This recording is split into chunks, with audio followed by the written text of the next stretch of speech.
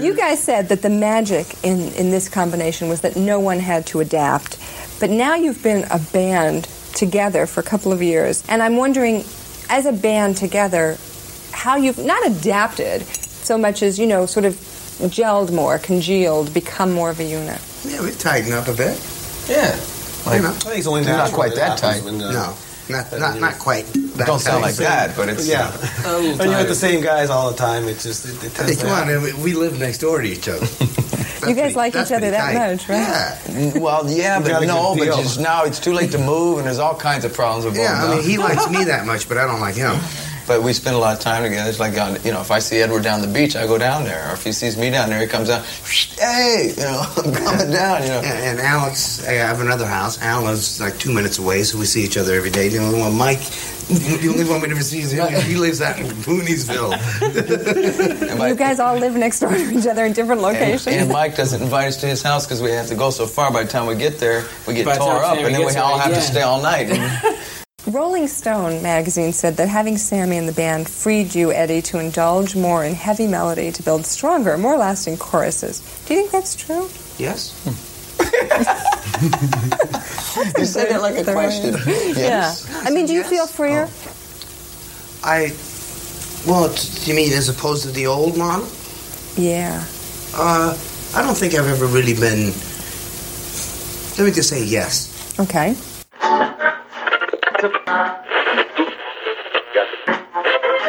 That's a fuse? You know the real reason why we like Mike so much? Why? Because he makes us all look smarter.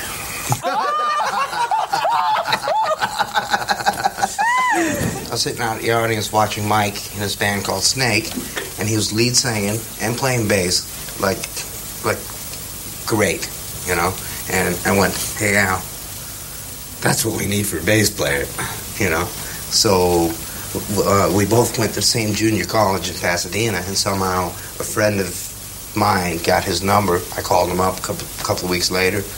He was in the band, and he has a very unique voice. I don't know anybody that can sing higher than him except sometimes Sammy. Depending on the word. No, in the studio we call him cannon mouth, because when we're all three singing around the same microphone, here's Sammy and I, and Mike's back here. Anyway, he basically can play anything you ask him to play, and he's got a hell of a voice, and without him, Van Halen would not be. So the future for Van Halen is unlimited. Monsters of Rock right now. You said it. Okay. Just like Dream said, higher and higher. This is the Growing Up Rock Podcast with your hosts, Stephen Michael and Sonny Hollywood Pooney. Now, crank it up.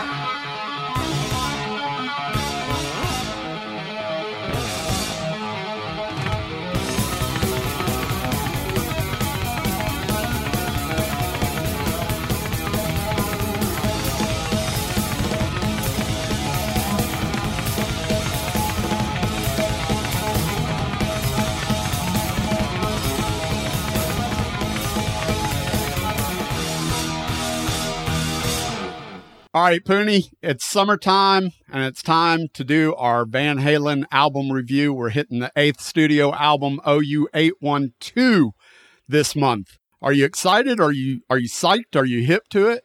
This is the end of my teen years. I am 19 years old when this album comes out. It is definitely an interesting part of my life. Well, like the rest of the Van Halen episodes that we've done, releasing one every month, we got to bring along a special guest, and this month, we're excited to have none other than Cobra's and Fire's own Loose Cannon. Loose, what's going on, baby? Or should I call you LC?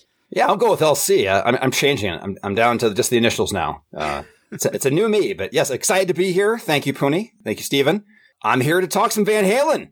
I'm excited because what I'm wondering is, when in your career do we move from LC to just a symbol, and what will that symbol look like? I'm not sure about the symbol, but I'm thinking that I may redo it where it's actually going to change it to the yes, as in LCELSI, Spanish and everything like that. So that's going to be possibly my next change, is just calling me the yes. I'm thinking that we could just have like a man bag, a European man purse, and have LC across it, and you guys can sell that at Rockin' Bod. Yeah, I probably sell as much as my T-shirts I've been trying to shill. So, please take them. $5 free.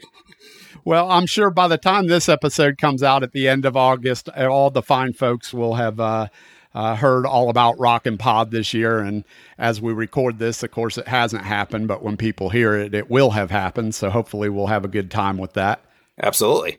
We couldn't find any other sucker to do OU812. So Steven goes, I think we should get loose. He doesn't know any better. I know. I'm like, that's the one you're giving me? All right. The sucker in a 3-piece. I'm ready.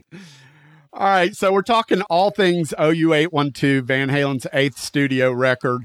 Luce, where does Van Halen come into the picture for you? When was your introduction to Van Halen and how were they introduced to you?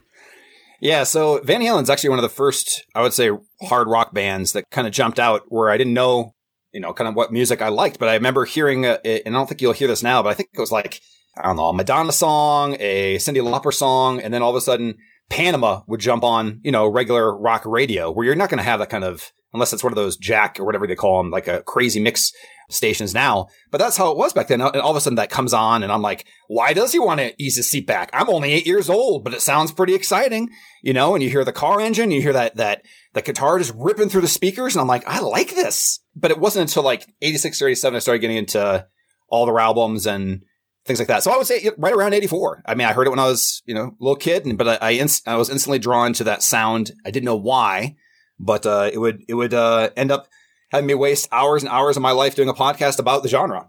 And it was another product of the MTV era. So you're a product of the MTV era where they had Cyndi Lauper, Madonna, REM, and Van Halen all at the same time. This is what was hitting heavy at the time. Yeah, but it was actually the radio. I was saying totally agree, but it wasn't even the visual. I didn't even know what they looked like when I heard it. I just knew I liked the sound is my point. But MTV was driving radio at that point. That's true. Good point. It all went hand in hand for sure. Let's get into some basic facts about this record. Record was released on May 24th, 1988. It was recorded in September through April of 88. And from what I understand, the record was completed roughly about a month before its release, which is, that's really quick timing because it takes some time to put the artwork together and do all these things for promotion and everything. So that was a tight schedule. My guess, it was probably driven by Warner Brothers. They wanted the product and forced the band to get busy with it. The album was recorded at 5150 Studios in California. This was the second album, or I guess third album technically, that was recorded there at 5150. The length of the record is 50:09, labels Warner Brothers, and the producer, for the first time, Van Halen, is credited pretty much as the sole producer, although they also gave producer credits to Don Landy, the engineer. Original title of the record was Bone, B-O-N-E, but Alex Van Halen hated that. So the album was eventually changed to OU812, which Sammy Hagar said he saw it on the side of a delivery truck. And that's, a lot which is where all great artists get their inspiration. Exactly. I've since read that that's true, but I've also since read that OU812 turns up on a license plate in a Cheech and Chong movie and turns up in 2 or 3 other places as well. So I don't know. I've never seen it, but that's what I read. Can I ask one other thing on that too? So is it true or not, that whole thing about that they named it that way because Eat 'em and Smile? Is that true or not? We've heard that too. Mm-hmm. That's the other story that's out there. Correct. Okay. We don't know really. What's also interesting is this thing got released on May 24th. The Monsters of Rock tour that year included Van Halen, and the tour started on May 23rd. So I'm thinking Warner Brothers is pushing this thing because they're about to go on a 2-month Monsters of Rock tour. A huge bill, and they need an album to sell. Yep. And I have to think that the whole David Lee Roth thing is a myth. And the reason I say that is because at this point, they've already had all the success with 5150. Time has already gone by pretty much. Eat 'em and Smile was released way back when. So I think both parties at this point have moved on completely. They don't give a shit what Dave's doing at this point. That's why I kind of seem odd, that story all the time. What were your kind of reaction to the title? You're like, okay, so all Sammy era things are going to have numbers or some kind of acronym. Was that kind of your reaction? That's what it was for me. And it was my reaction at the time. And also because I worked for a record distributor around this same period of time, I thought The OU812 was the actual product number on the side spine of the record. Oh, okay. And the reason Gotcha. I say that is because that's what that Yes record was. What is it? 902, whatever that Yes record is with Leave It and everything on it. Owner of a Lonely I'm Heart. sorry. I didn't know there was Yes references today. Well, yeah, I'm just saying that was the product number. Whatever that title was the product number on the SKU. spine. Yeah, the SKU. Whatever. Exactly. All right. So let's get into a little bit about what the album cover was. So the album cover was a throwback to the Beatles, basically 64 album covers, just a picture of the four of them with all black on it. What are you guys' thoughts on that? Lazy as hell. That's what this is. Yes. I can tell you the album cover kind of ties into the fact that it was done and it was out in a month. Maybe that. And actually, for whatever reason, now that you tell me that, the Beatles thing, I always kind of remind me, even though it's not the same thing, it reminded me of like, I don't know, like Bohemian Rhapsody or that one scene where all their heads are there or stuff like that. But I can tell you one thing. It certainly doesn't scream rock. I saw this. I'm like, these are just like looks like four random dudes. And it looks like the photographer was Olin Mills. Mm-hmm. I mean, it does, it looks like the only thing that's missing is that like fade out on the outside, like the 80s kind of photos. The other thing I was looking at yesterday, I'm like, wait a second, is that the Dynasty when they're in the white, what are those things? Straight jackets? Oh, yeah, is sure. That the Dynasty? That's almost how they're set up on Dynasty, the I can straight see that. jacket poster, right? And they're Kiss fans, right? So, well, Sammy's not, but everybody else is. The back cover I like much better. That should have been the album cover. If they would have used that as the front, it would have actually at least provoked a little more thought. And it kind of looks like a continuation of, the 5150 oiled up. It's kind of that same kind of zone of imagery, I guess. And that back photo, I guess, is a fairly famous photo by a German artist, which I'm not even going to bother trying to pronounce that name because it's crazy. Because you won't do it right anyway. So it doesn't exactly. Can you please try it? It's always fun hearing you speak. Sonny always has the computer say it for me anyway, in most cases. Ah, damn it. That's what the computer's good for. Okay. The album sold 4 million copies overall. I think that was probably anchored on the success of When It's Love and Cabo Wabo, maybe. Finish What You Started. Those are the three anchors of this record that sold all those records, because 4 million copies. I mean, that's decent. It's not groundbreaking at this period of time, but it's not bad. Definitely off the mark from the last album that they had all the success with. So, please make sure you subscribe to our podcast, Growing Up Rock, and leave us a review on iTunes. Give us a like and leave us a comment on Facebook at Growing Up Rock. Sonny, you want to get into this track by track? Yeah, so before we get to the track by track, I want to tell you about this Monsters of Rock. So, well, Elsie, you were too young, and Stephen, you were probably too old to go to shows like this. But anyway, teenagers went to Monsters of Rock 88, and to give you an idea, when they played here, Van Halen's obviously headlining. Scorpions are playing. They're on Savage Amusement right now, and Rhythm of Love is kind of running its course. Dokken plays. They're about to break up. Metallica is just getting started and about to become the biggest band in the world. And then you got Kingdom Come opening, which is, well, it's Kingdom Come, so who cares? Right. It was a great show. There was a food fight at Candlestick when the show was here. It was stupid, but I remember really enjoying the show going, oh my God, this thing is going to be huger than huge. It really only lasted till like July. This tour only lasts a couple of months, which I guess if you have that big of a bill, you really can't have it last past the summer anyway. But I thought it was a great tour. So for Monsters of Rock, that was one of the first times I ever saw like a fest bill, like go on tour. In my recollection, that was like one of these first big tours. Yes. Even then, being somewhat familiar with all those bands and not knowing who Kingdom Come was, like it just seemed kind of a mishmash. It was just an interesting lineup, I guess. Did you think were you like, bam, that makes perfect sense when you saw the lineup? I mean, I think it was cool. I loved to go, but. Yeah, for me it was because Metallica was from here, right? Gotcha. So I'm like, oh, okay, they're hooked up on this tour because they're trying to get bigger kind of thing. Yeah. Right? Because they haven't really hit although it's 88 and Injustice for All I don't know if it's about to come out or it's just come out. It's really the self-titled album that gets them there, right? The Black Album gets them there. So, yeah, I thought it was fine because the rest of the guys fit. It's really Metallica that's the oddball. I guess so. I didn't see that tour. I would have loved to have seen it, but I just, for whatever reason, I don't think. Yeah, because it attracts teenagers, not 30-year-olds. Would you have gone if Yes was on the bill? Maybe. I would have gone if they heard on the bill. He keeps calling it 90210. I think he wants the TV show to be on the bill. That's what it is. Just so you know, the answer to Yes is always no. I like Yes. I agree. Okay. All right, so getting to the tracks, let's start with, according to Sammy, the best Van Hagar song, Mine All Mine. I'm not sure I agree with that. LC, what do you think? Yeah, I have a couple things to mention on this. And I think the working title for Mine All Mine was Rejected Miami Vice Theme Song.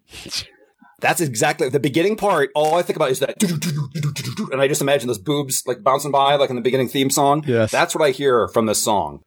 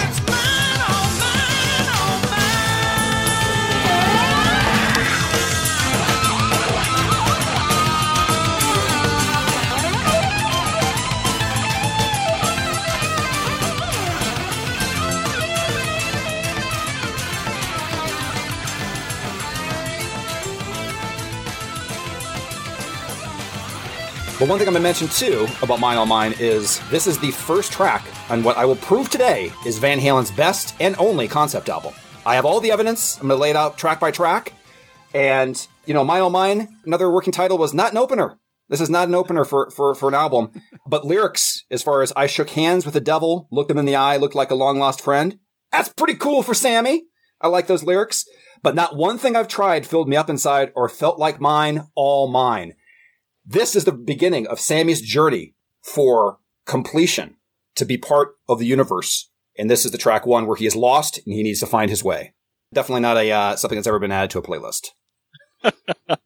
That's an interesting take. I'm looking forward to the rest of it.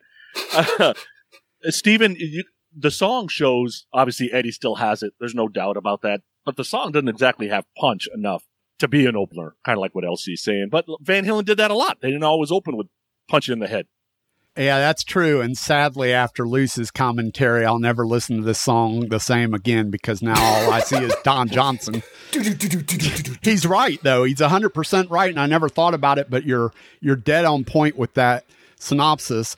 I don't love this song. The first thing that hit me was the production sounds really, really thin.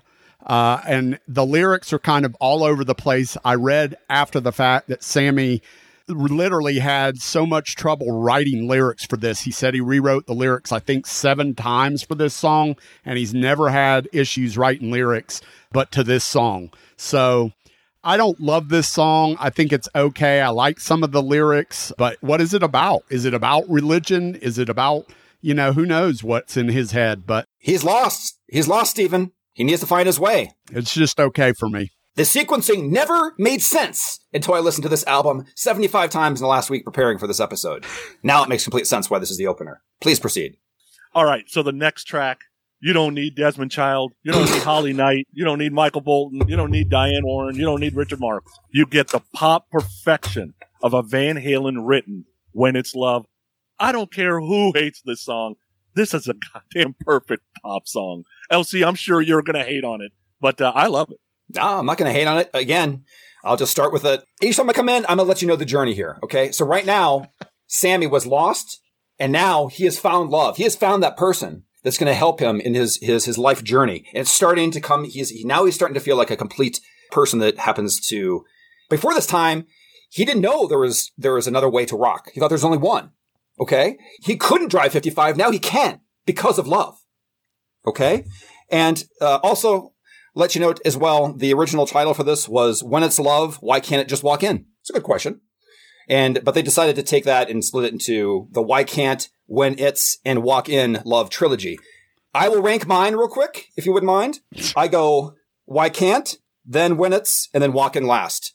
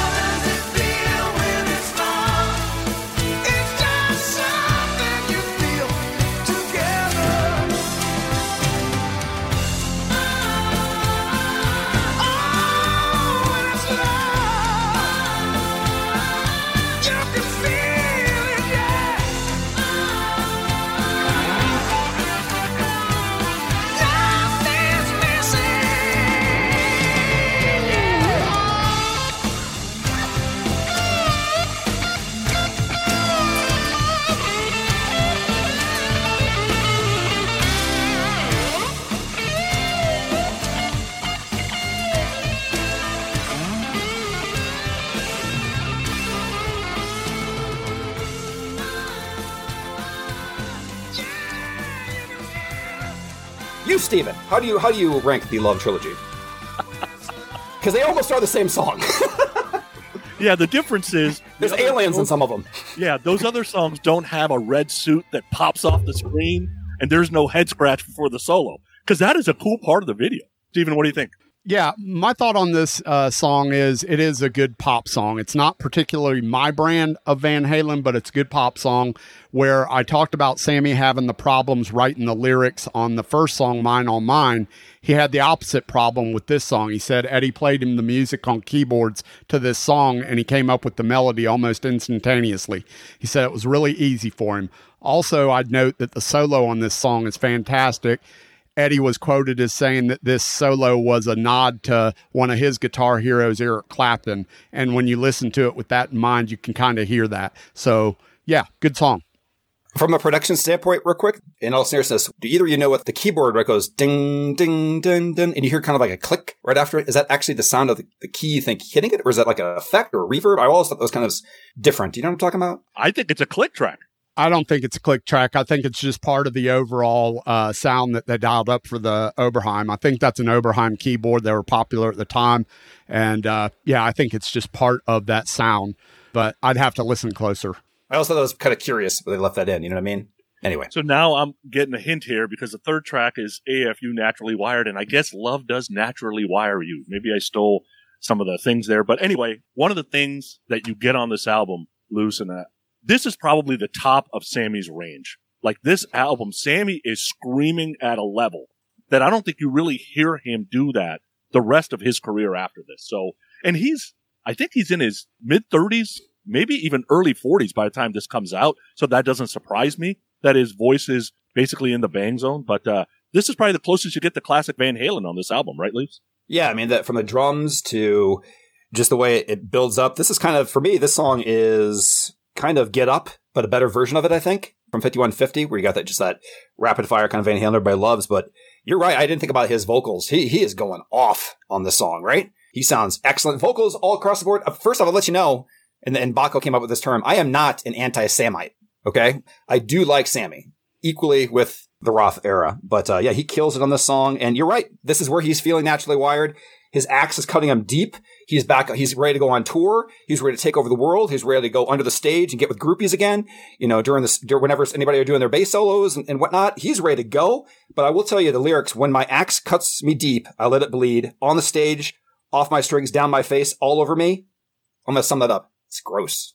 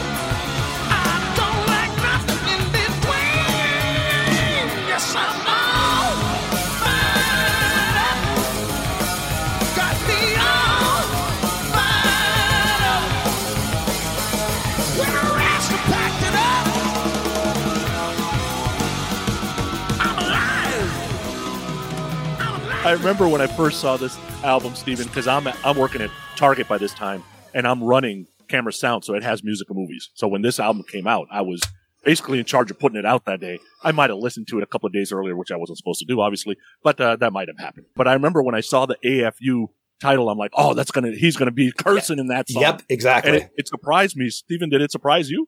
I didn't know what AFU was. I had no idea, but I will tell you that the first time I heard this song was the first time I said, oh God, there's a hope for this album after all.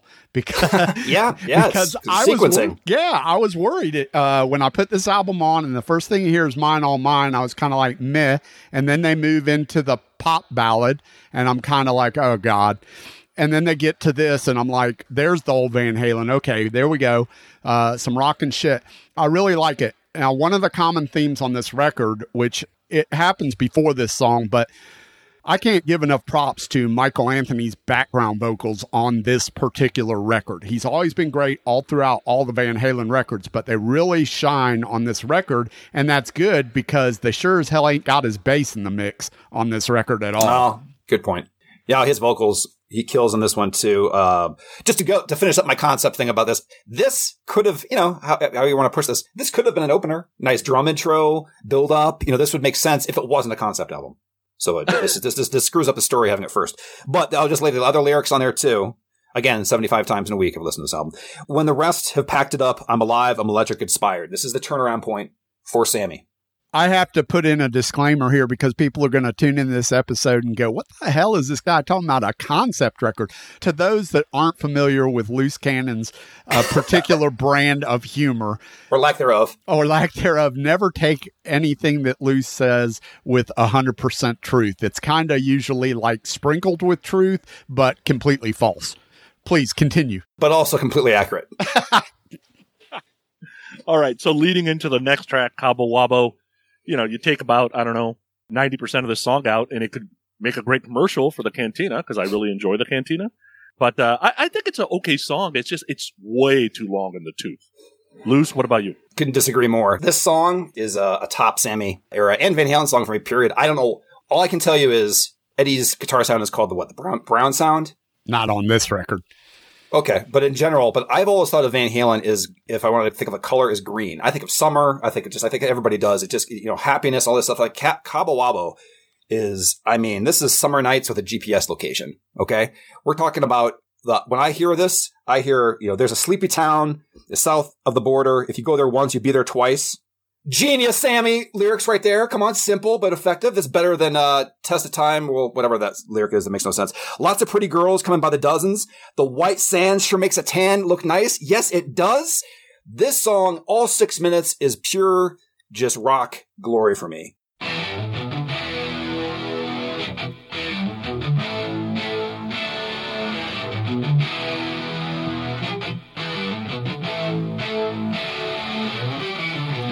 I've been to Rome, Dallas, Texas. Man, I thought I'd seen it all. Around the world, searching every corner. Man, I thought I'd hit the wall.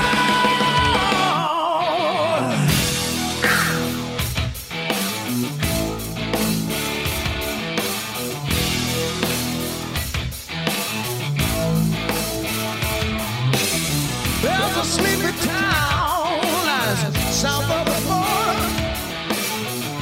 You go there once, you be there twice. Lots of pretty girls coming by the dozen. The white sand sure make a tan look nice. We can crash on the beach. You know I wanna make love in the sea. We got time to dance.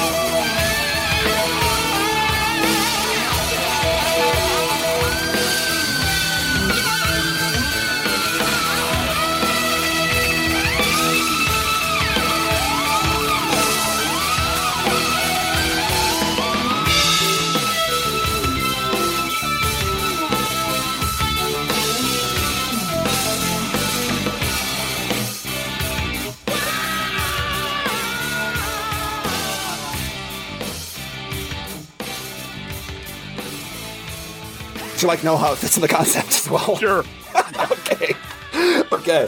So this is the part you're thinking like would make Sammy mine all mine. What's right there in the lyrics? It's right there. It says, "Where the guave worm, well, he's mine, all mine." His journey was to get to that worm, and it's right there. It connects track 1 to track 4 to complete the first album of this. But not one thing I've tried filled me up or felt like mine, except the guave worm. I rest my case. I'll be done with this track, and you can proceed. All righty. Stephen, it's Cabo Wabo, not just the song, but just the entity itself has some crazy history. Because 2 years after this song comes out, Sammy's not allowed to wear any Cabo Wabo shirts on stage anymore. Yeah. They're breaking apart at the seams. He gets a tattoo and just goes shirtless, so that way he can still his cantina.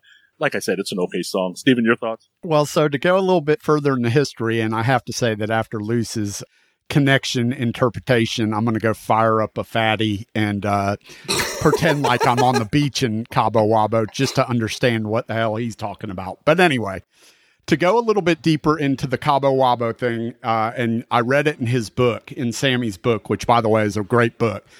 He had the Van Halen brothers as investors in Cabo Wabo initially. And when Cabo Wabo first started out, it wasn't what it became. It struggled for a long time, and they dumped a lot of money in it. And I think the Van Halen brothers lost money, but eventually Sammy bought them out. Well, when he bought them out and paid them back, Cabo Wabo broke big, and the investors saw returns on their money. So this is part of the problem with the issue between the Van Halen brothers and Sammy. That started them down this path of ugliness a little bit, because it all ties back to money a lot of times. What do you know? What a big surprise. But I like this song. The thing is that I grew up in Florida, so there's a piece of my DNA that is all about the beach and vacations.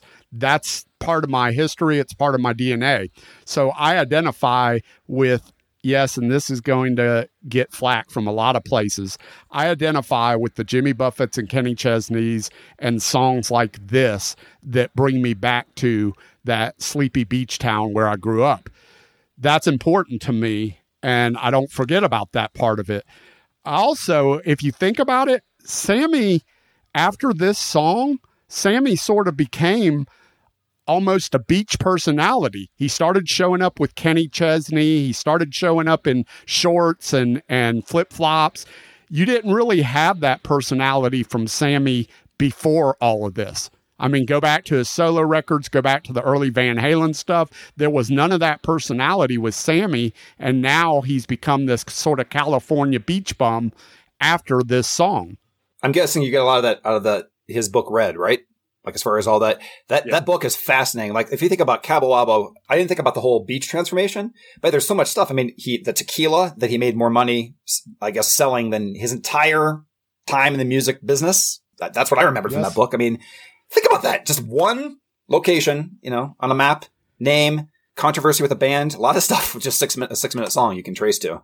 And it's not just that. If you read that book, I mean, Sammy's got money, and it's not from the music business. He made a lot of money with his bike shop. He had a mountain bike shop he made a ton of money with. Some kind of sprinkler business or something to do with lawns, I remember, too. Nice. It's like, seriously. I don't remember that part, but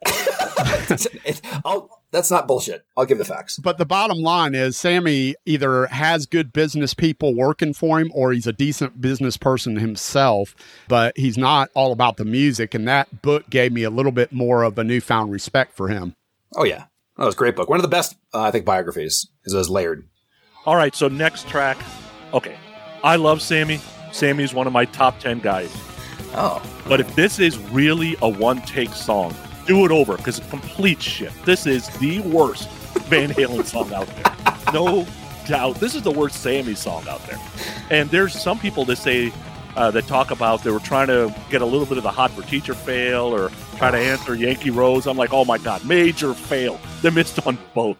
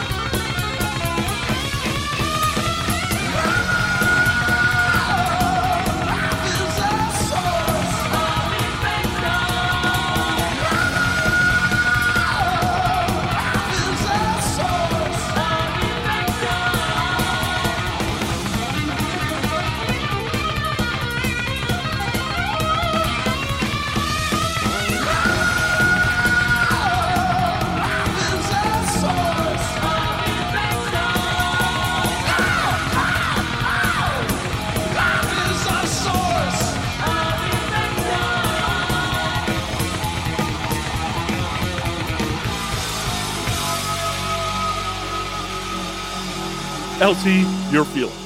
I am with you on this one. Like, I'm the opposite. I'm not on the other side, like the Cabo Wabo, description there. This goes again to proof of this is a concept album. What is the source of infection? It's the guave worm that he ate.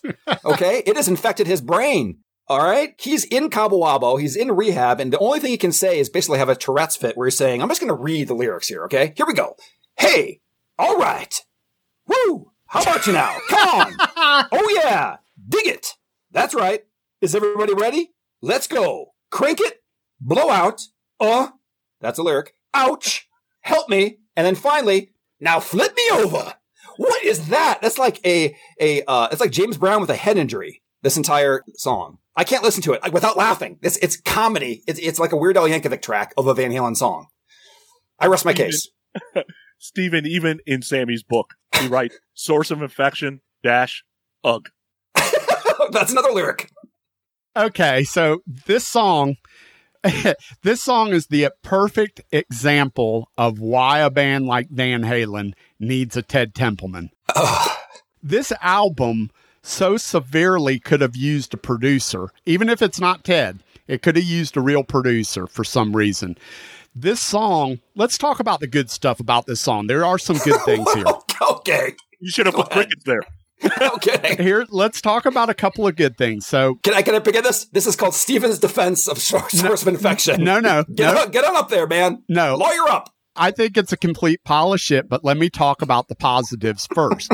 I think this song is an unfinished song. I think that it was an idea that they had that they just put the idea on tape, and that's what you hear. I think the beginning solo is really good. I think it sounds great. It's, that open up. I think it does sound a lot like they're trying to capture the Hot for Teacher thing. I wish people would quit trying to talk about Yankee Rose and shit, because again, this is 2 years after that. So just stop with the whole controversy between Dave and Sammy. It's a dead issue.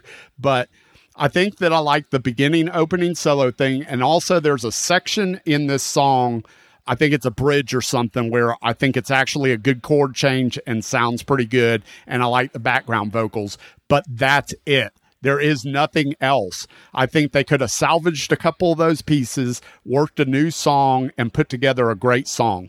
Because we know from history that they've had great ideas that together, when they pieced them together with other things, they became these great songs. This just isn't one of them, where it had a couple of good ideas and they left it as is. Okay, so our next track, if you listen to any 80s Genesis, this is basically 80s Genesis. Feels so good. LC, what do you think? I was actually going to say that this was their attempt to be the Police or something like that, because that even has the line. I'm mostly getting that because it says, I'll send a message in a bottle. You're not allowed to say that basically past that when after the police. Ever again.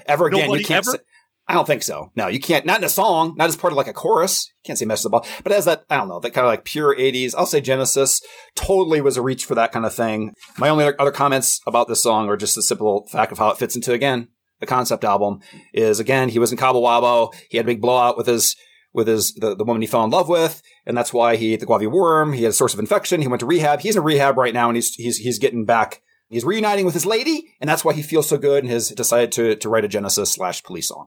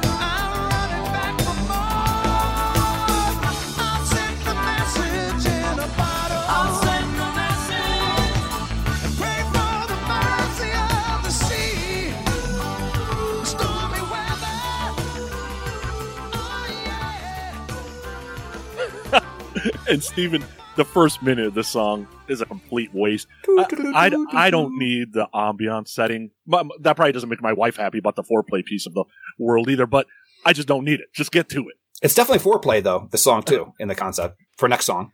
I like it, and I can't wait to see what happens to Luce when he's stuck on a desert island and he can't say, I send a message in a bottle.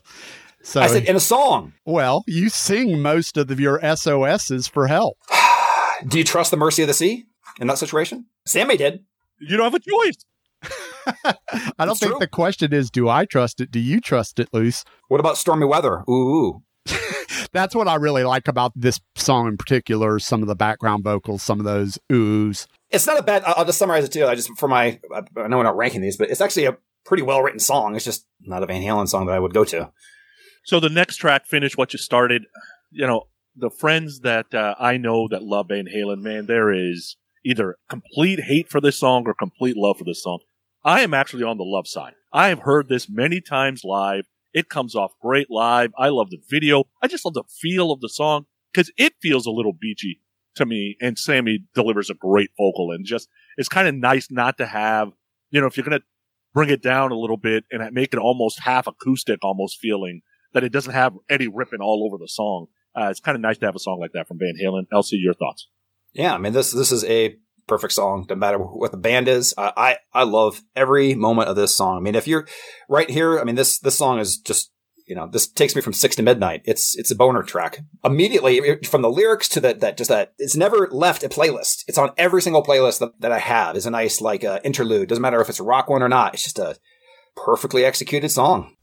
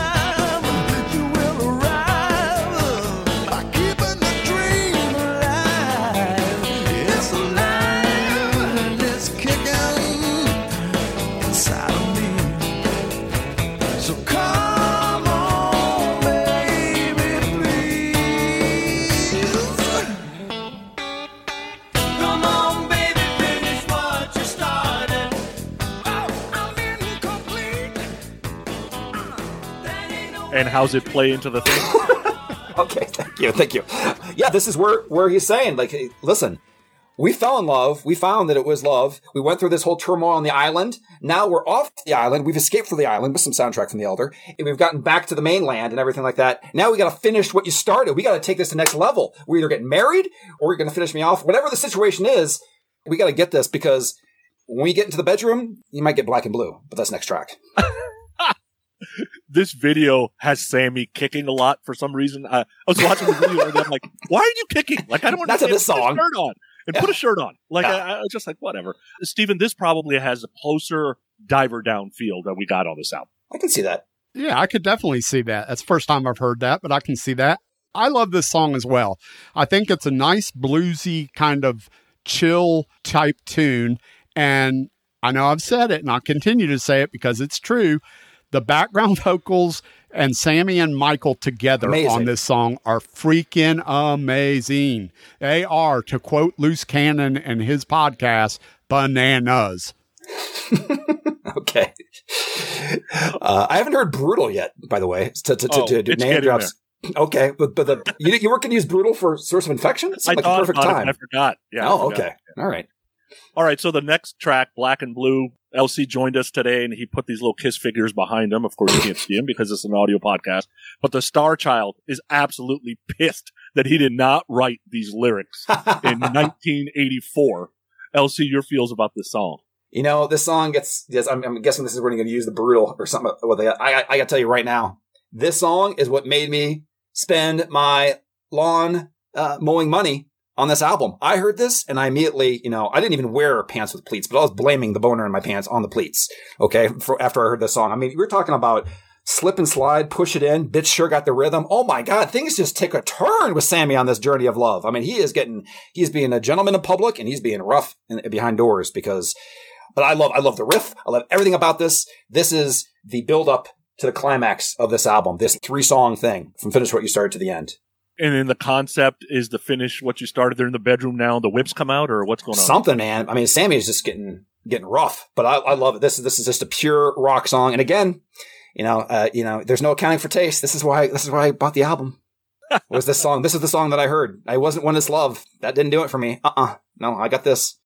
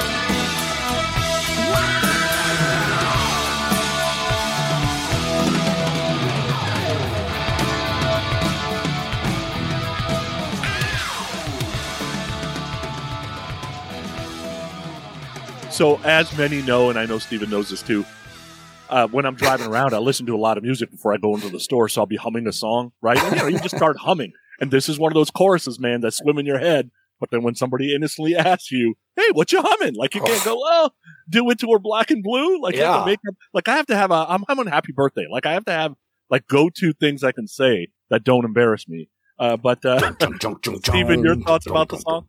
Everybody wants a classy lady in public and a whore in the bedroom. Yeah. Come on. It's natural. Everybody might not say it, but everybody's thinking it.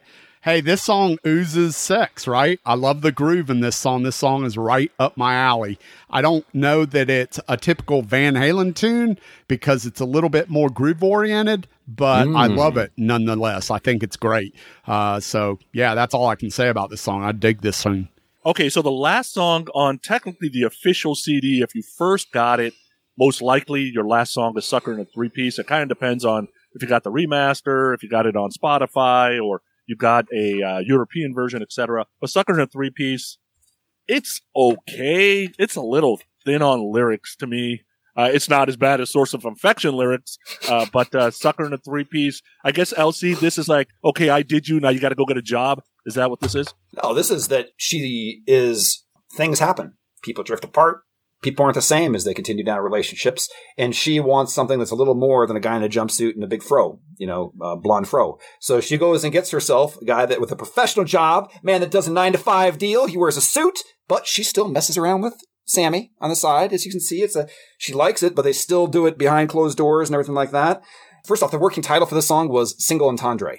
There's not a single thing that's subtle about this song. We're talking about she's so fine, 9 out of 10 with long legs, straight up to her lunch pail. I've never heard that term before or since for a lady's privates. Lunch pail? That's even worse than Hornet's Nest is a Kiss fan. Is that the actual lyrics? Yes. Yeah. You don't know that?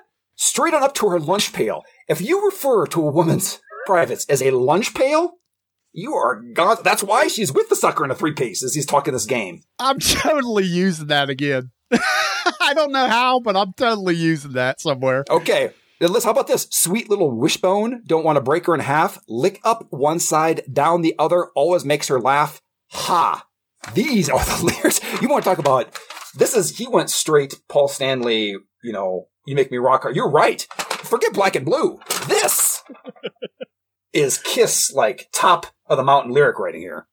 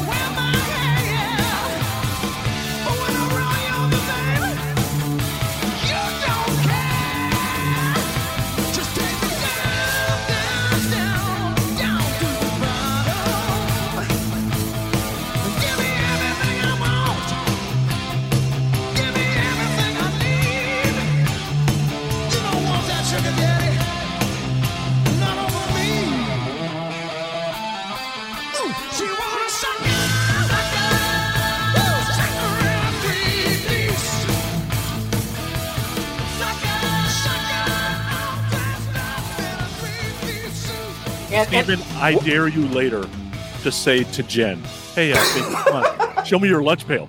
She's going to be like, what the? Sign here for the divorce, Mr.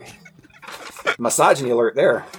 The first thing that comes to mind when I hear this song, it's the overall AC/DC feel to this song. Really? Yes, especially in the music. I speak more about the music than anything, but now that you mentioned some of those lyrics, I can 100% hear some of those lyrics coming out of Bon Scott's mouth. So that's the overall feel, because to me, even though I know that there was an AC/DC Van Halen connection over the years, they never really, to me, wrote a AC/DC song. At least none are coming to mind right off the bat. And this song sort of has that feel for me. So that's where I would go. It's definitely not the worst song on the album. I don't hate it, but it's also not the best. I want to add one other thing too, is that this song ends with suck it up down to the last drop, or lick it up. And it's like, it's like just kind of gross. And then that's how it ends and everything. I just want a quick funny story on this, is that I'm obligated sometimes as a parent to put together these playlists for like birthday parties and crap like that. And one year, my like 2 or 3 year old son had something that was like a candy theme party. And I was like, I'm going to fuck with this thing. And like I had tons of people over, and there's certain songs like Candy by Cameo or whatever like that, or whatever the themes are. I threw this thing in there, and all of a sudden, like halfway through the party, you're like, what is this song? You know what I mean? Like, hey, it's got sucker in it. It qualifies. Don't ask me to make playlists anymore. Look it up for the last drop. Nice. Blow out the candles. Good fathering. All right. So if you got the cassette or the vinyl, that's when Sucker and 3-Piece ends. But if you got it on Spotify or the CD, AA Political Blues ends this thing. And I didn't know the Little Feat cover. So when I heard it, I'm like, okay, whatever. Later, when I found out it was a Little Feat cover, I'm like, all right, maybe Van Halen just messed it up. So let me go listen to the original. The original is brutal. This song just sucks ass, period. Nobody could ever do it, including Little Feat.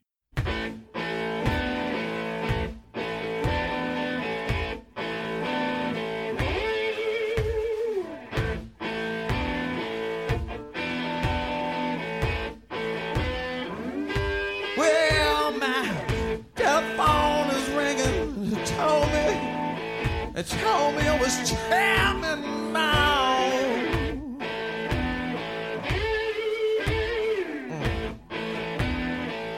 Well, my telephone is ringing. It told me it was jamming now.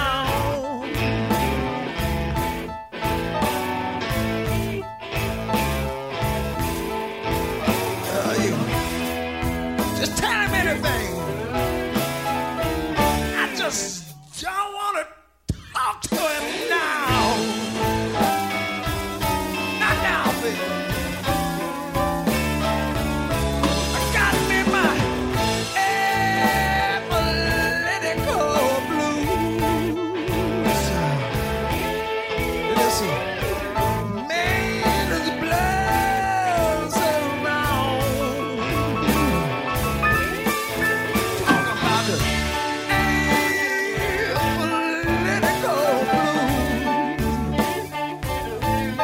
Baby, it's man, his blood's around.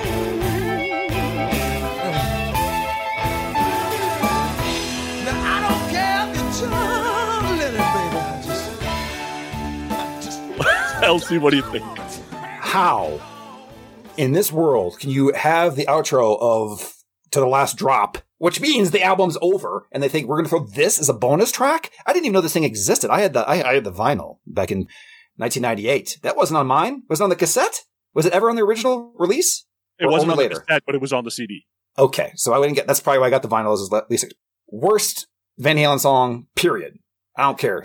Awful. Cover or not. Terrible. It doesn't fit. Why is it there? And it doesn't fit the theme. No, that's not. I'm not counting that. No. I think he goes into a political career and he's like Anthony Weiner or something like that. Gets in some scandals. No, nothing. This is over. Doesn't count. I was surprised we even talk about this song. I'm exhausted even speaking about it. Doesn't it fit? It's a 9-track album. Blasphemy. So I'm thinking that because it's Little Feat, maybe it's an old people's song. So Steven, you must love this. That's the top. Does this hit your bang zone? Before I get into my take on this song, I have to ask, so the concept loose for this record then ends at the chick who's cheating on her husband with Sammy and the guy that's in the three-piece suit. No. Okay. So the concept is he realizes I need to discontinue my rock star life, because the fact is that he's going to be on tour. He still gets a side action with this lady and everything like that. When it's love, sometimes love, has means different things to different people. He's a guy that's on tour all the time. He's going to have his side action. She's going to have hers, and somehow it all works together. But he has figured out that this is what makes him complete in his mine, all mine for Sammy. So that's the journey. He's figured out where he is, and then he's on the pound cake. All right, I got it. I thought you were going to go to "This is what makes his world go round." I'm like, oh my God, he's going to do another Kiss record. Oh, damn it. I should have. All right, I got it. So, Apolitical Blues. So, the history of this song, first of all, is yes, this song sucks ass. Let me get that out of the way. And no, because I'm old, has nothing to do with this song. It's just not a good song. I was never a huge Little Feat fan to begin with. Who is? Yeah, well, exactly. The history is Don Landy was the original engineer for the original version with Little Feat. He and Ted Templeman together produced Little Feat. So that's why this song was done. My personal thought is, of all the millions of songs, all the millions and millions of songs that they could have covered, this is what they come up with. Come on, guys. Come on. You're killing me. So yeah, not a good ending to me, what is already an album that is sort of weak and needed a producer, and they end it with this. So meh. I'll leave it one thing too, is imagine you're that kid. He's tight on money and he decides, I'm going to spend the extra $6 or $8 for the CD version. And this is the reward you get for that extra spend. So these reviews, we don't normally rank the songs, but we usually ask for a top 2, bottom 2. So I'm going to tell you my top 2 is When It's Love and Finish What You Started. My bottom 2, I think Source of Infection is worse than Apolitical Blues. And the reason I say that is they wrote that shit on purpose. Apolitical Blues is a bad decision. Source of Infection is written that way on purpose, so that gets the worst bill for me. LC, how about you? My bottom 2 on this is, again, Source of Infection. I don't care what the rules are in here. I'm going to break them. I'm not putting Apolitical Blues, whatever. Doesn't exist in my world, okay? So Source of Infection and Feel So Good are the 2 worst ones. Top 2, I'm going to tell you, Sucker in a 3-piece. Most ripping Sammy era song ever. And then Finish What You Started, tied with Cabo Wabo, but I'll go with Finish What You Started. And Steven, how about you? God, my bottom 2 are going to be Source of Infection and Apolitical Blues. My top 2 are going to be AFU Naturally Wired and Black and Blue. Cool. All right, so before we get our final thoughts on OU812, let's connect this to Kiss. You wanted the best, but you got the best. The hottest band in the world, Kiss!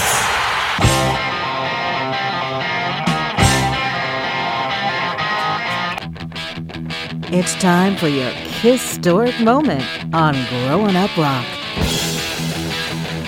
All right, so 1988 is a touring year for Kiss, honestly. They had some hits with Crazy Nights, and they start a tour in November of 87 that goes all the way to October of 88. And then the record company decides to release a compilation because they're coming off a tour. So in mid-November, they release Smashes, Thrashes, and Hits to take advantage of all these new fans they got. And since a lot of these new fans are kind of like hair metal type fans, they want to expose them to some of the 70s classics. So it's a good collection of songs. The problem is that the classics they picked, Detroit Rock City, Love Gun, and Love It Loud, Deuce, Callin' Dr. Love, Strutter, Rock and Roll All Night, Shout It Out Loud, are all remixed. And I actually like the originals better. And I don't know why they remixed them. They added Lick It Up, Heaven's on Fire, Tears Are Falling. Okay, got you. And then, of course, the song that pissed every classic Kiss fan off, Eric Carr redoes Peter Chris's Beth. And every Kiss fan was pissed off, at least classic Kiss fan. New Kiss fans didn't know the difference. But there's also 2 new tracks on this thing, both co-written by Paul Stanley and Desmond. Both songs have a very 80s hair metal feel. One's called Let's Put the X in Sex. That is what it is. And the other one is the one we're going to spin for you. So here's a second newly written track for 1988 Smashes, Thrashes, and Hits. Mr. Paul Stanley gets a little help from Desmond Child and Diane Warren, and they write a fun one called You Make Me Rock Hard.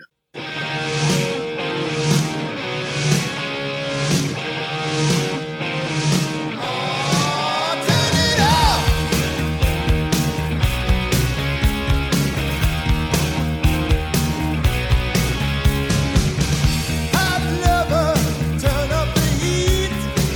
I want you sugar.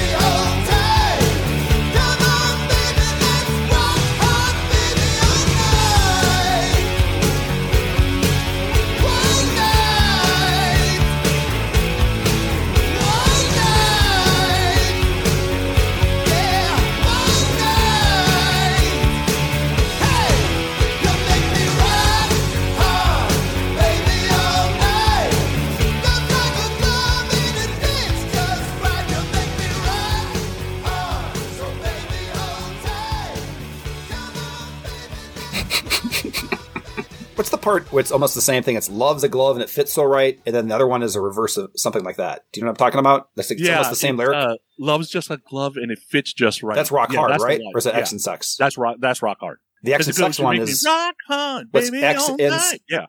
But there's another thing that he compares it to fitting too for X and Sex. Yeah, love likes a glove and it. Wait, you put the X in sex, make me want to flex. I forgot the line on it. Love's like a muscle and it makes me want to flex. Or love's like a glove. What is it? You got to pick.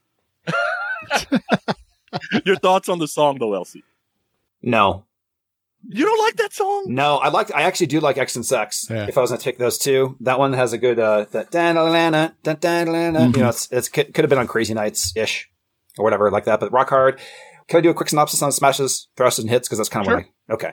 So I just thought it was super weird that there was 2 Paul songs and no Gene that they just threw there on there. It's just kind of like Killers is like too much. Like I always thought that was kind of odd when they did that. But the remix, it wasn't until that was one of the first times I heard some of those songs. I heard I Love It Loud, and I didn't hear the original until years later when I was a kid, and I was like, "This is the same song." I didn't even like it because they took the drum out, and the remixes were just. I'm going to take this time to say smashes, thrashes, and hits brutal. The entire collection, how it's done. They made Shout It Out Loud last like 4.5 minutes. The chorus never ends. Yeah. Did you notice that? Like a lot of them were extended. Like Calling Dr. Love was an extra. Okay. Yeah. That's my synopsis. Steven, your thought on You Make Me Rock Hard? Not that you make me rock hard. I would love for you to say that to Jen later on. Ooh. What makes you think I haven't said that already? Because she hadn't thrown you out. Well, okay, there's always a first. Anyhow, my sentiments are actually pretty close to Loose. I like X and Sex a little bit better, and I like it for that very reason that Loose pointed out. This song is, I don't know, it's just kind of okay. I don't love it, but I don't hate it. All right, cool. So let's get some final thoughts on OU812. LC, do you recommend people take a listen, or it's just like listen to these 4 songs and skip the rest, or something like that?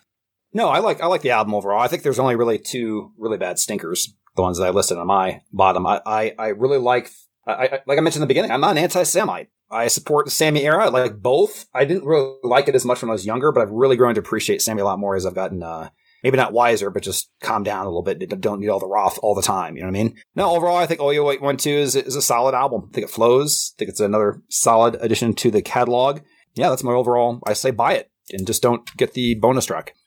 And then, Steven, where was your mindset by the time this album comes out? Because I know you're pissed off when 5150's out. Have you calmed down? No, I'm still checked out at this point. I didn't come back around to Van Halen. In fact, I was more disconnected with this album than I was 5150.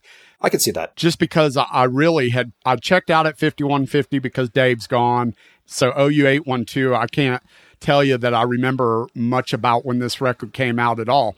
But here's what I really like about this album series that we're doing is with the Sammy Hagar albums especially, I know so little about them that when I go, and I mean that when I go to dig into the records, I discover stuff, which is kind of cool. One thing I forgot to mention that I had no clue about until I started doing research for this album is that if you listen to Cabo Wabo is actually a song off the first Montrose album called Make It Last. Go listen to that song, and the melody is exactly the same as Cabo Wabo. Which track? It's called Make It Last. It's the last track on the first Montrose record.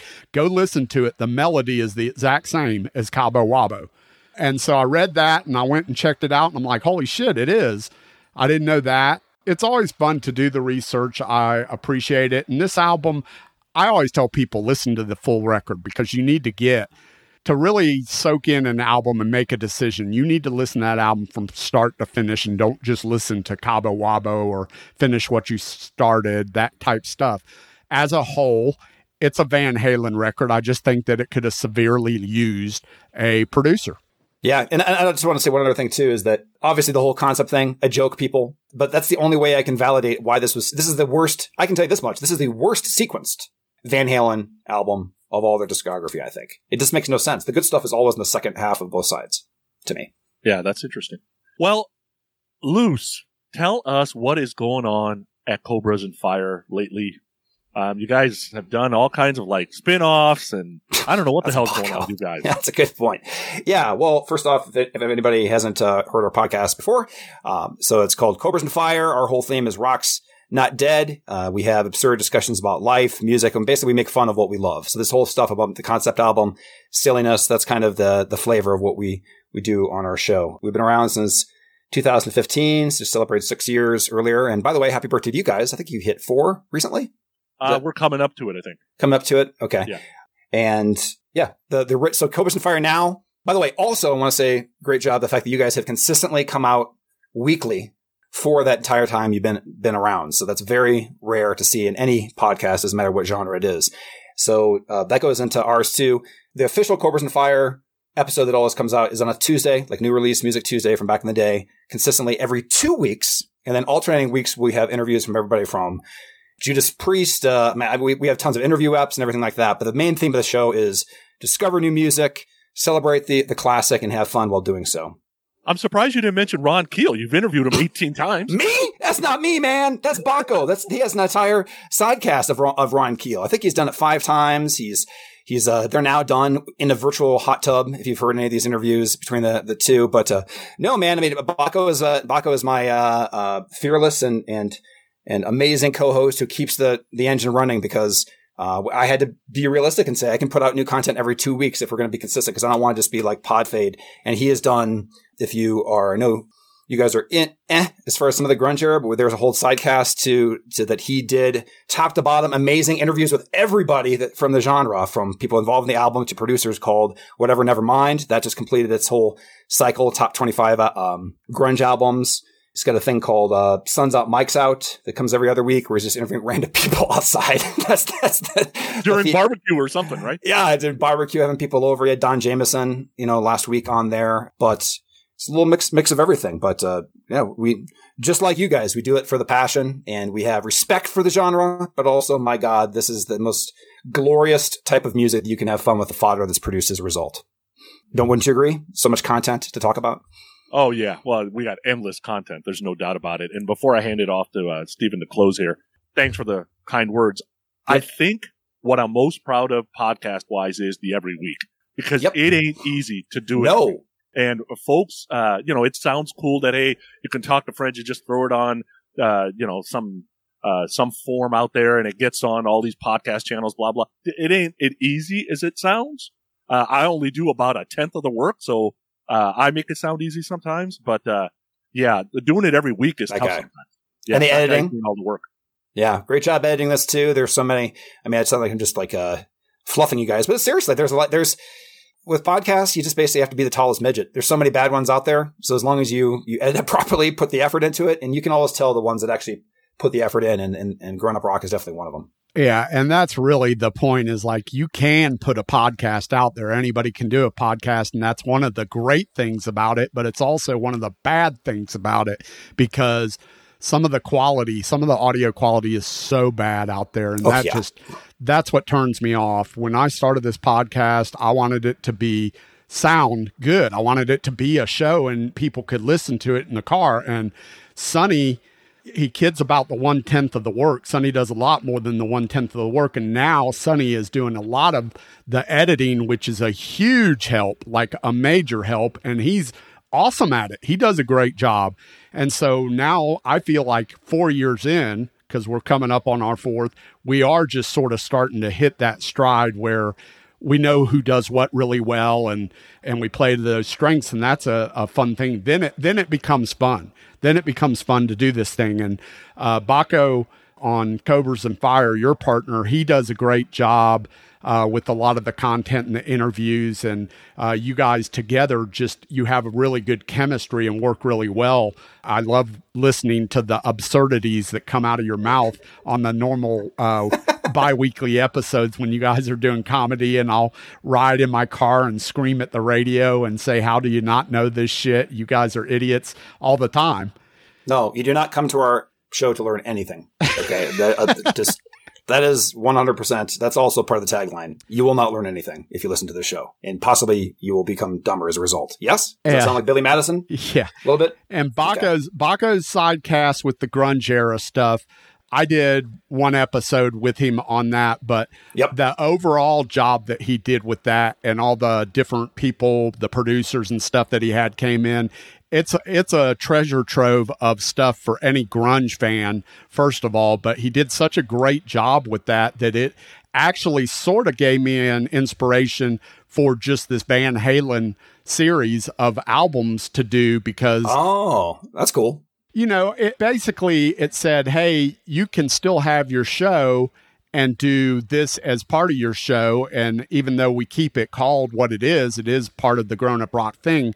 It just, for this entire year with Eddie's passing and my Van Halen love being, my main band, I felt like it gave me a spark to do this throughout the year. And I love it. I've really loved doing this. So it's been fun.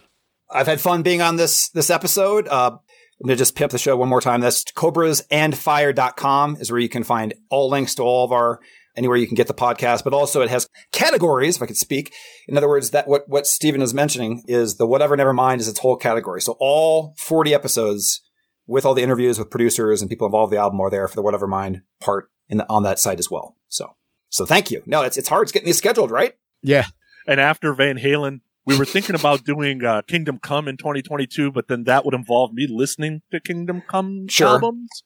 So we won't be doing that. No. Well, the only thing I'll say is I'm a little offended about is I think the next, it should be Kingdom Come. I think it should be Pink Cream 69 discography. Oh, yeah, there you go. No, we're doing the Yes discography in 2022. No. So, one album per month, and the series will last roughly 4 or 5 years. Okay, good. Okay. No, I kid. It's been fun. Now, Loose Cannon, you've been a very interesting take on OU812. We've appreciated your humor and your fun to this episode. You brought a little bit different spark to what these album reviews have been, so I appreciate that. And I'm glad we got this scheduled. So thank you very much for coming on the show and being part of this. Yeah, man. Looking forward to hanging out with both of you guys at Rockin' Pod and get out to Denver with you and Jen sometime next time. Make an excuse to see some kind of other 80s rock fest. The important thing is, Luce, are you coming on the Monsters of Rock cruise with us in 2022? I have actually reached out to certain parties for a roommate situation, so I may, for those listening, you may meet me in person. That's right. Wow. Kids, yeah, I may be coming on the Monsters of Rock cruise and figuring that out and validating it to the powers that be somewhere in this structure house and everything like that as you have to do. Even having a little side hustle thing going on for some consulting and things like that to help validate, taking away for, hey, I want to spend thousands of dollars hanging out with Pink Cream 69, or I could pay for education for my children. But here's how I validate it. That's what you have to do. Yeah? I think you'll have a blast. I'll tell you what. I know I will. That's why I'm figuring it out. There's a big old party, a big old pack of us now because we basically have become a gang now after the past year. So there's a bunch of us podcasters going, and it'll be a party for sure if you join the bunch. How many bands per day would you say is realistic to go to? 6, 7? You can't see them all. You could see 10 bands a day if you really wanted to. But then you won't be able to hang with anybody. That's what I mean. Like if you put your expectation at 6, is that a pretty good? Yeah. And everybody plays twice. Exactly. So you can pick and choose when you want to see them. This will be a second time going or third? This is my fourth. This will be my fourth. Your fourth, my third. Yeah. Awesome. And the good thing about this, at least as it is now, they always kind of add things as it gets closer to cruise time. But right now, it looks like they've got a few lesser bands, a few less bands on the bill. So that's actually, I view that as a good thing. All right, cool. Excellent. All right, so that's it. Grown Up Rock listeners, OU812 is in the books. Next up will be the Fuck record for Van Halen. So we will get to that next month. Loose Cannon, we appreciate your time. Growing Up Rock listeners, we appreciate your time. Sunny Hollywood Pooney, do you have anything to add before we get up on out of here? Yeah, thanks for listening. Well, guys, I'm a little hungry, so I got to go grab my lunch pail. We are out of here. See ya. Later. Get ready to shuffle, rattle, and roll. Play us out, boys.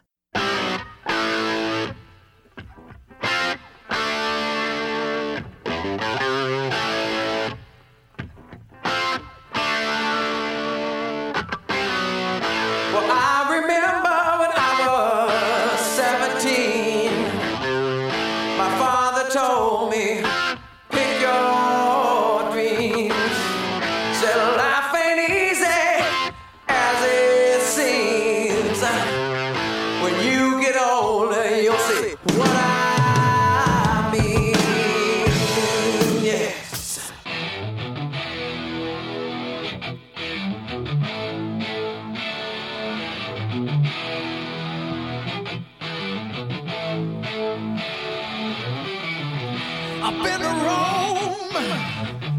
Dallas, Texas.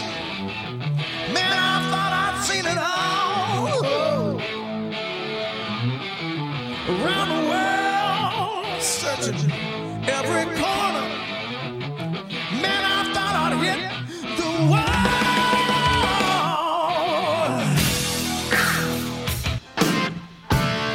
All right, yeah.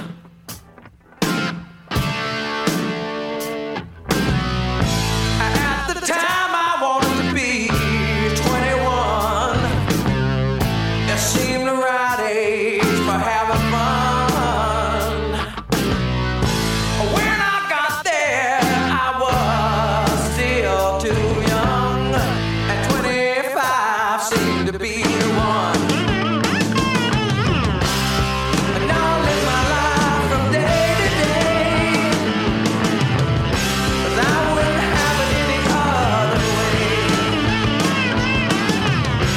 Whether I'm 12 or whether I'm 64, spend my time like there ain't gonna be no more.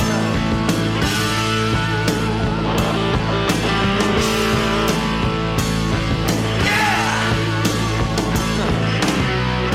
You know that sweet girl you've been chasing around. She's got you hooked long as she keeps you down. Well, I know what'll happen once she comes around. It won't be long and you'll be back on down. Well, now I live my life from day to day. I wouldn't have it any other way. Whether I'm 12 or whether I'm 64, spend my time like there ain't gonna be no more.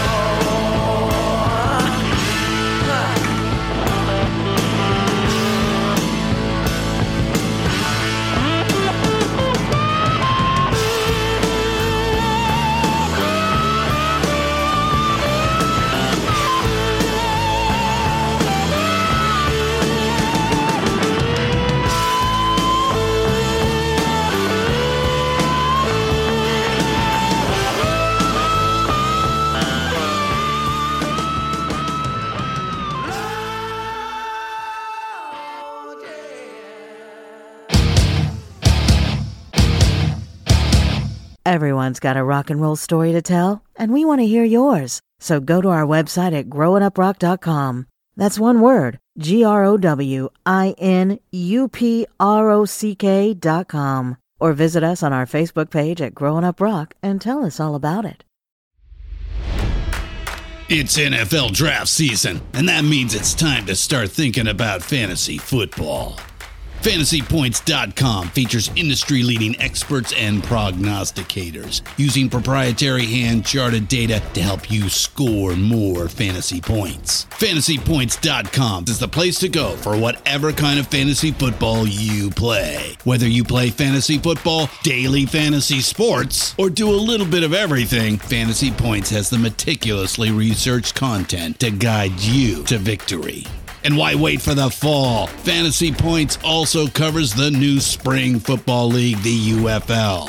Join the guru, John Hansen, Scott Barrett, Joe Dolan, and other massive names in the fantasy football universe with an exclusive offer. Use code Pantheon for 15% off any Fantasy Points package, including the all-in package, with access to every article, tool, and data nugget that Fantasy Points has to offer. That's FantasyPoints.com and code Pantheon for 15% off at Fantasy Points. FantasyPoints.com, code Pantheon. Score more fantasy points.